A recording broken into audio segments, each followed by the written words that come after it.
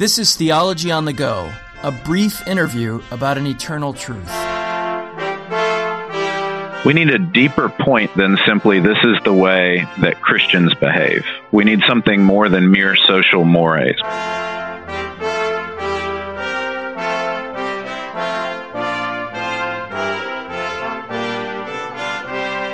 Hello and welcome to Theology on the Go. I'm Jonathan Master, joined as always by my co-host and friend, Dr. James Dolezal.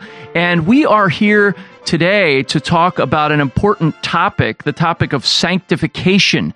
And our guest, we're privileged to have Dr. Michael Allen, who serves as the John Dyer Trimble Professor of Systematic Theology and Academic Dean at Reformed Theological Seminary in Orlando. And he's also the author of a recent book entitled Sanctification. And if you'd like to stay tuned afterwards, we'll give you an opportunity to get a free copy of that book. But Dr. Allen, thanks so much for joining us today. My pleasure. Thanks for having me. I wanted to begin by asking a little bit about the genesis of the book. I wonder if you could talk us through maybe some perceived misunderstandings of sanctification that you saw either within the church or perhaps within the academy that you wanted to particularly address with this book. What was the impetus for writing this? Sure. There was a couple levels at which I thought about writing it. One was personal. I just finished a volume on justification, so sanctification seemed the appropriate next step. But there was also a public sense that thought about the Christian life and discipleship and the doctrine of sanctification was being addressed in lots of ways, wide and near, but sometimes, perhaps often, from an unfortunate angle. In the wider theological world, there's been a lot of emphasis in recent years, particularly through the influence of folks like Stanley Hauerwas, on virtue and on community and on the role of church in shaping Christian ethics, which is good, but I've felt has oftentimes lacked enough language about Jesus and about God's action in shaping our ethical lives. And then more nearly to my own context in the Reformed and evangelical world, through the influence of figures like Tully and Chividjian and others, sanctification has been talked about at great length, particularly its relationship to justification and Christian freedom. And there's been a lot of language there about Christ and his role in sanctification, but sanctification in this schema is oftentimes reduced to remembering what Christ has already done for you and to accepting your justification. And so against that kind of reductive Christology, I wanted to suggest that we do need to think sanctification as a gift of Christ, but as a gift of the whole Christ, and to pay attention to all that he does, past, present, and future for his people. Dr. Allen, as you set out to orient readers in the introduction to your book, you offer three contexts: Trinity, covenant, and the double grace in Christ. And I take it that with this emphasis on Trinity and on Christ, this is part of your attempt to correct or add balance to Hauerwas and others. But I want to first ask about the Trinity, or maybe you want to address those three together.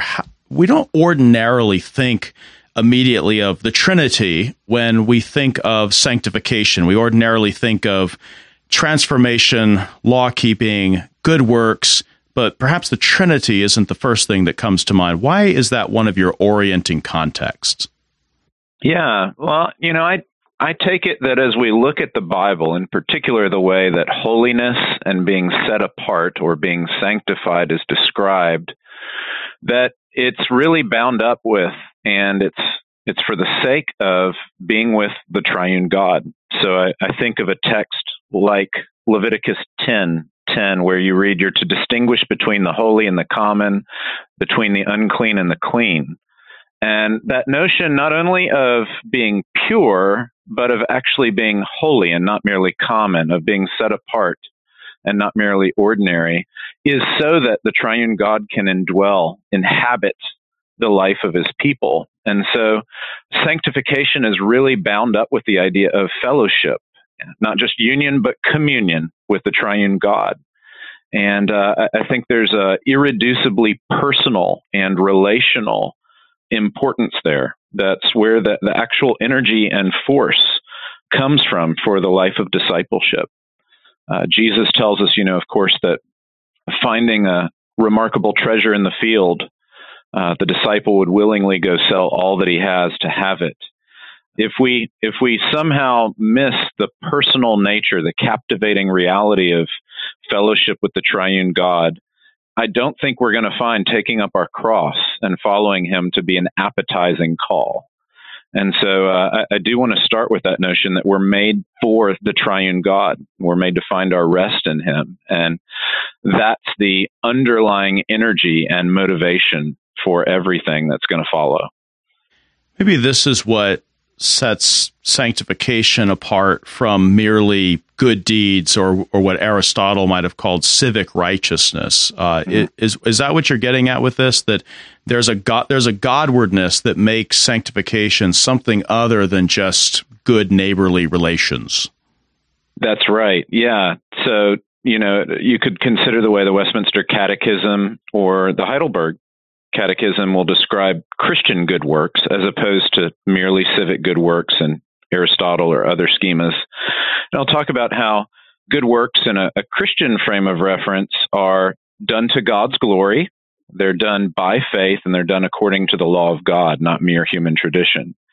And it seems to me that, while civic righteousness may well and oftentimes does accord with objective standards of behavior, thankfully, and we ought to be grateful for that, it's not done for God's glory, nor is it done out of deep trust or reliance on the triune God, the sense that one is made to find one's rest and satisfaction in him alone. So there is just this irreducibly covenantal and communion-oriented nature to what it means to lead a life of cross-bearing, of discipleship, of moral transformation by the Spirit's power. That was going to be my next question, your other orienting context, that of covenant.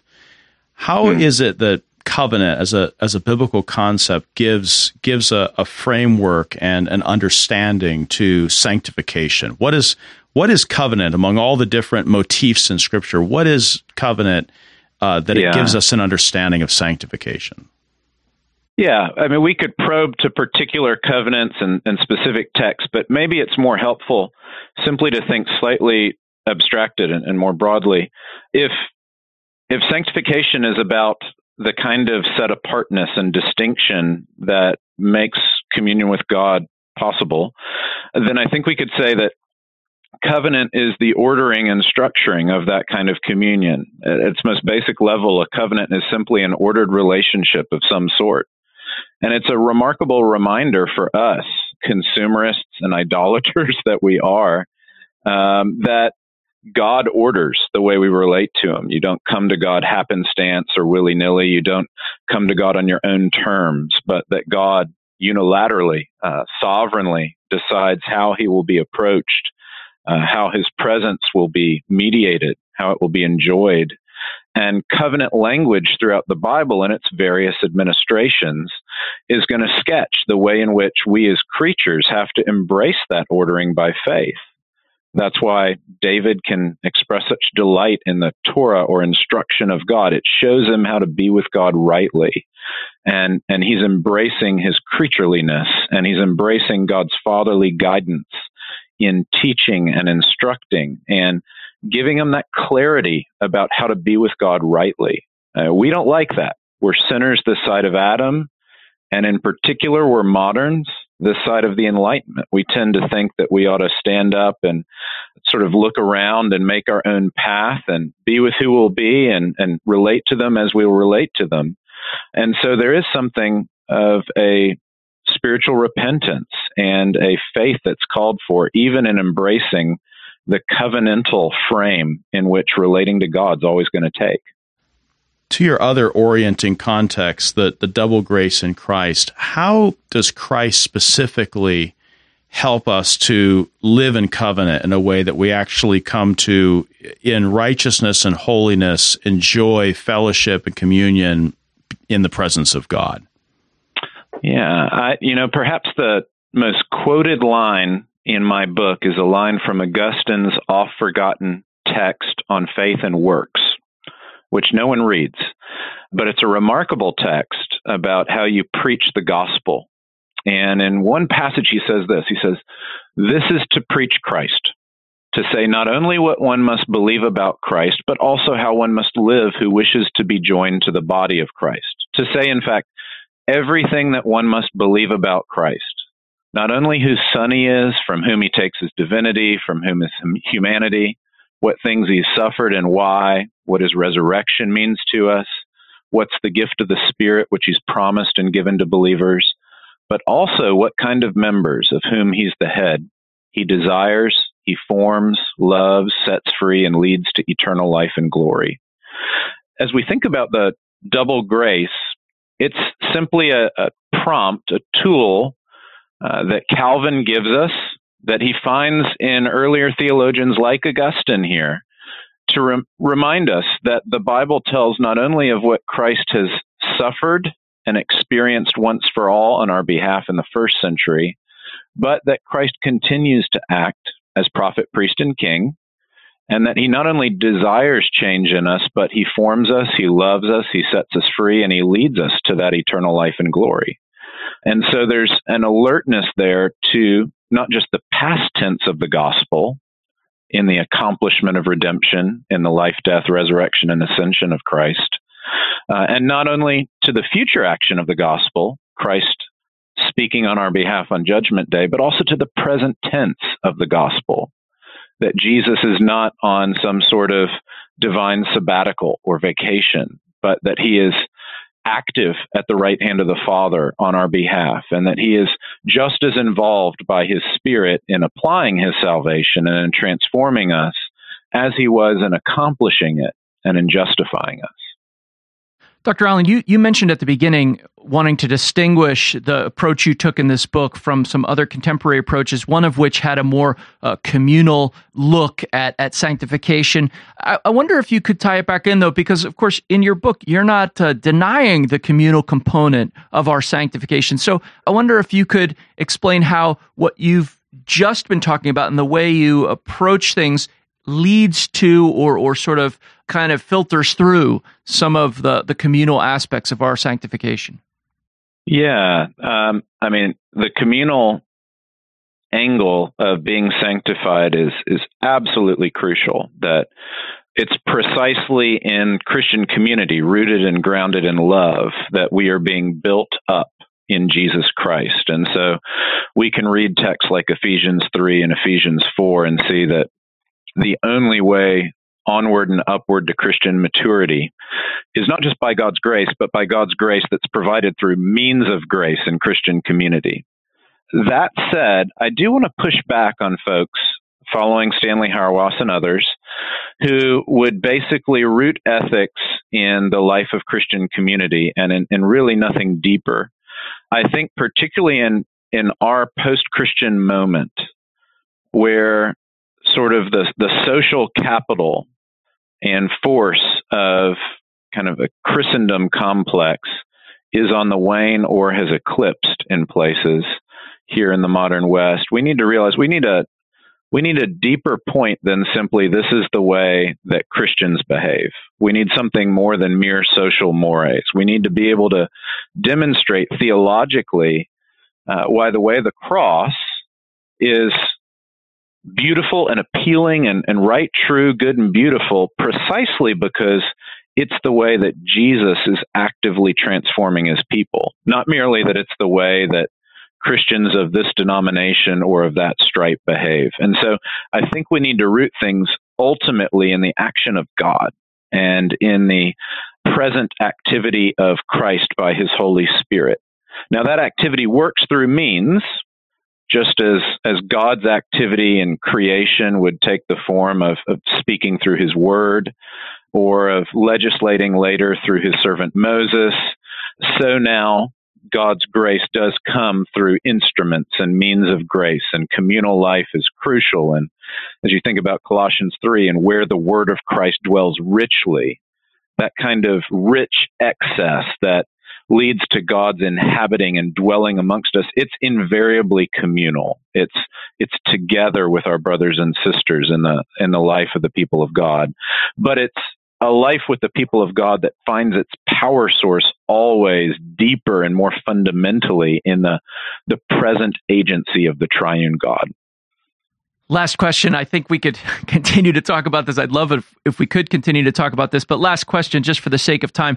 People come at this issue of sanctification at different points, and certainly they're at different levels of their Christian life. I wonder if you could recommend some other books. We would commend, just to say this very clearly, we would commend to all our listeners Michael Allen's book, Sanctification. But I wonder if you yourself have other books that you'd recommend that have been helpful to you, or that perhaps might strike at a slightly different level than your own work here. Sure. Let me suggest some old ones and then a couple more recent volumes as well. From sort of the classical Christian tradition, I would highly recommend Augustine's very short book on faith and works. I would highly commend the small excerpt from Calvin's Institutes that oftentimes has run under the title The Golden Booklet of the Christian Life. There's a great new edition called A Little Book on the Christian Life. It's chapters 6 through 10 of Book 3 of the Institutes. And for those who are really adventurous, the third older book I'd highlight is John Owen's 700-page Pneumatologia. It's on the works of the Holy Spirit, the person and the works of the Holy Spirit in the life of the Christian. It's remarkable. The fourth would be a volume from a man very unknown, misunderstood, named Edward Fisher, called The Marrow of Modern Divinity. That's a remarkable sketch of Puritan-era thought on sanctification, similar to Owen's. And then in more recent years, I would just mention two volumes. G.C. Berkouwer's Faith and Sanctification is a short, beautiful book addressing a number of key issues in the area. And then John Webster's little book, Holiness, is a dense read, but for my money, a remarkably insightful read on not just our holiness as individual Christians, but the holiness of God himself, the holiness of his church, and even the holiness of theology and of theological study. It's a great entryway into all those topics. So those would be four older and two more recent volumes that would be really worthwhile for folks new and old to the subject. And just to make it an even and symbolically perfect 7, we would also recommend your book on sanctification, entitled Sanctification by Michael Allen. Hey, thanks so much for giving us your time today. This was a really helpful conversation. And again, we are grateful for your ongoing work, your written ministry, and also your teaching as well. So thanks. Oh, you're welcome. I've enjoyed it. Thanks so much.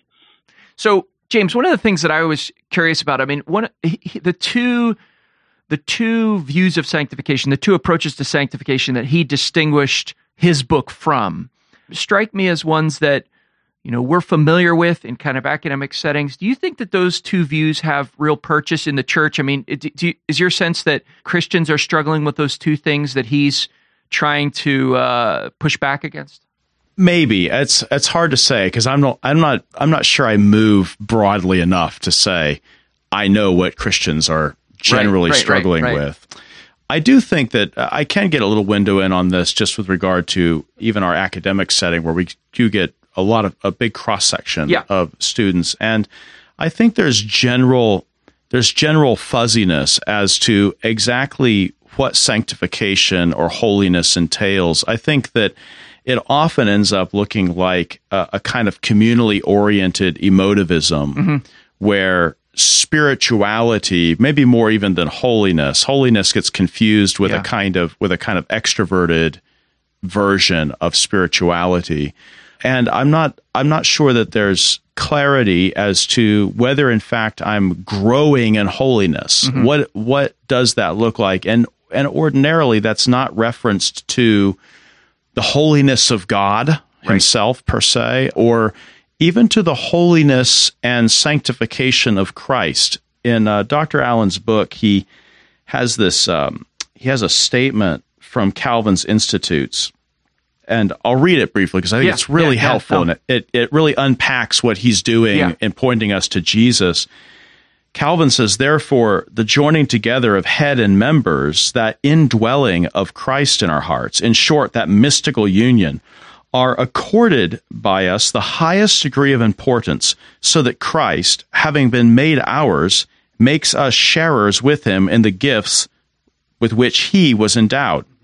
We do not therefore contemplate him outside ourselves from afar, or in order that his righteousness may be imputed to us, but because we put on Christ and are so engrafted into his body, in short, because he deigns to make us one with him. I think that idea of union with Christ and that my holiness is actually the holiness of Jesus being reproduced in me by the work of the Spirit in mystical union. I think perhaps that note, while it has been begun to be rehabilitated, it seems like in recent years we're seeing more and more on that. I think still generally, for those who've not bumped into that literature, there can be this idea that holiness just looks like some kind of very extroverted, almost theatrical type demonstration of sincerity or something like that in worship. Yeah, and that has all kinds of effects. I mean, it has effects on people who temperamentally don't express themselves in that way and sort of see everyone else. But I think you're right. I think the two things that struck me reading the book were, one, his emphasis on holiness, and then the union with Christ. And maybe the union with Christ thing is getting a little more play today, but holiness. I remember hearing J.I. Packer once say that when he first became a Christian, that was a huge topic. How do we pursue holiness? And he said now the topic among his students is, how do I know the will of God? And it's interesting to see that turn, because you're right, living the Christian life oftentimes isn't talked about in terms of holiness or in terms of union with Christ.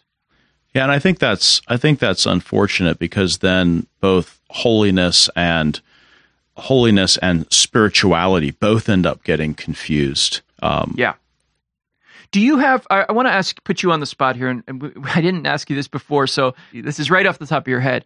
Did you have a book in your own life that was particularly helpful for you in your sanctification or in your understanding of holiness? We recommend this book. It may not be for everyone, but we do commend it for sure.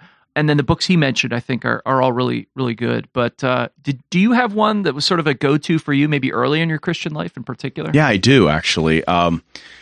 It was a book by Thomas Watson, entitled... Very readable Puritan, by the way. Yeah, but maybe the most readable Puritan. Agreed. I mean, he could be kind of flowery at times, but it's really a beautiful language. His book, Taking Heaven by Storm, where it's really a series of expositions on Jesus's words that the kingdom of God suffers violence, and the violent take it by storm, and his interpretation of that, which can be disputed by modern commentators, though Herman Ritterboss actually agrees with that older puritanical interpretation, that this is actually a picture of something like Israel invading the land of Canaan, that to, in fact, make a place a holy dwelling and a holy habitation, there has to be what Watson calls this holy violence, where we are throwing out the illegitimate inhabitants of the realm. And it's interesting when he says, the kingdom of heaven suffers violence, and you think to yourself, yes, but surely the kingdom of heaven will prevail against those, assailing it. And it says, and the violent take it. Anyhow, that book, and I still favor that older interpretation, and I go to Ritterboss for my more recent support of that interpretation from the Matthew passage. But Heaven Taken by Storm, if nothing else, it's a great puritanical kick in the pants, so to speak. We need that. Yeah, we do need that for being busy and aggressive in this mortifying sin, and it picks up those puritanical themes of mortification. But this one, anyhow, was special to me. Yeah, that's great. Well, for our listeners, if you'd like to win a copy of Michael Allen's book, Sanctification, you can go to placefortruth.org, click on the Theology on the Go link, and there will be a link there for you to enter to win a copy of this book. We'd love to send you a free copy of it. We're also grateful for all of you who are listening. We'd encourage you to recommend it to anyone whom you think might benefit from this program. And also, if you're able to donate, the Alliance of Confessing Evangelicals depends on the gifts of listeners like you. So if you can donate, you can do that on placefortruth.org. There's a donate button there, or alliancenet.org. And as always, thank you for listening to Theology on the Go, a brief interview about an eternal truth.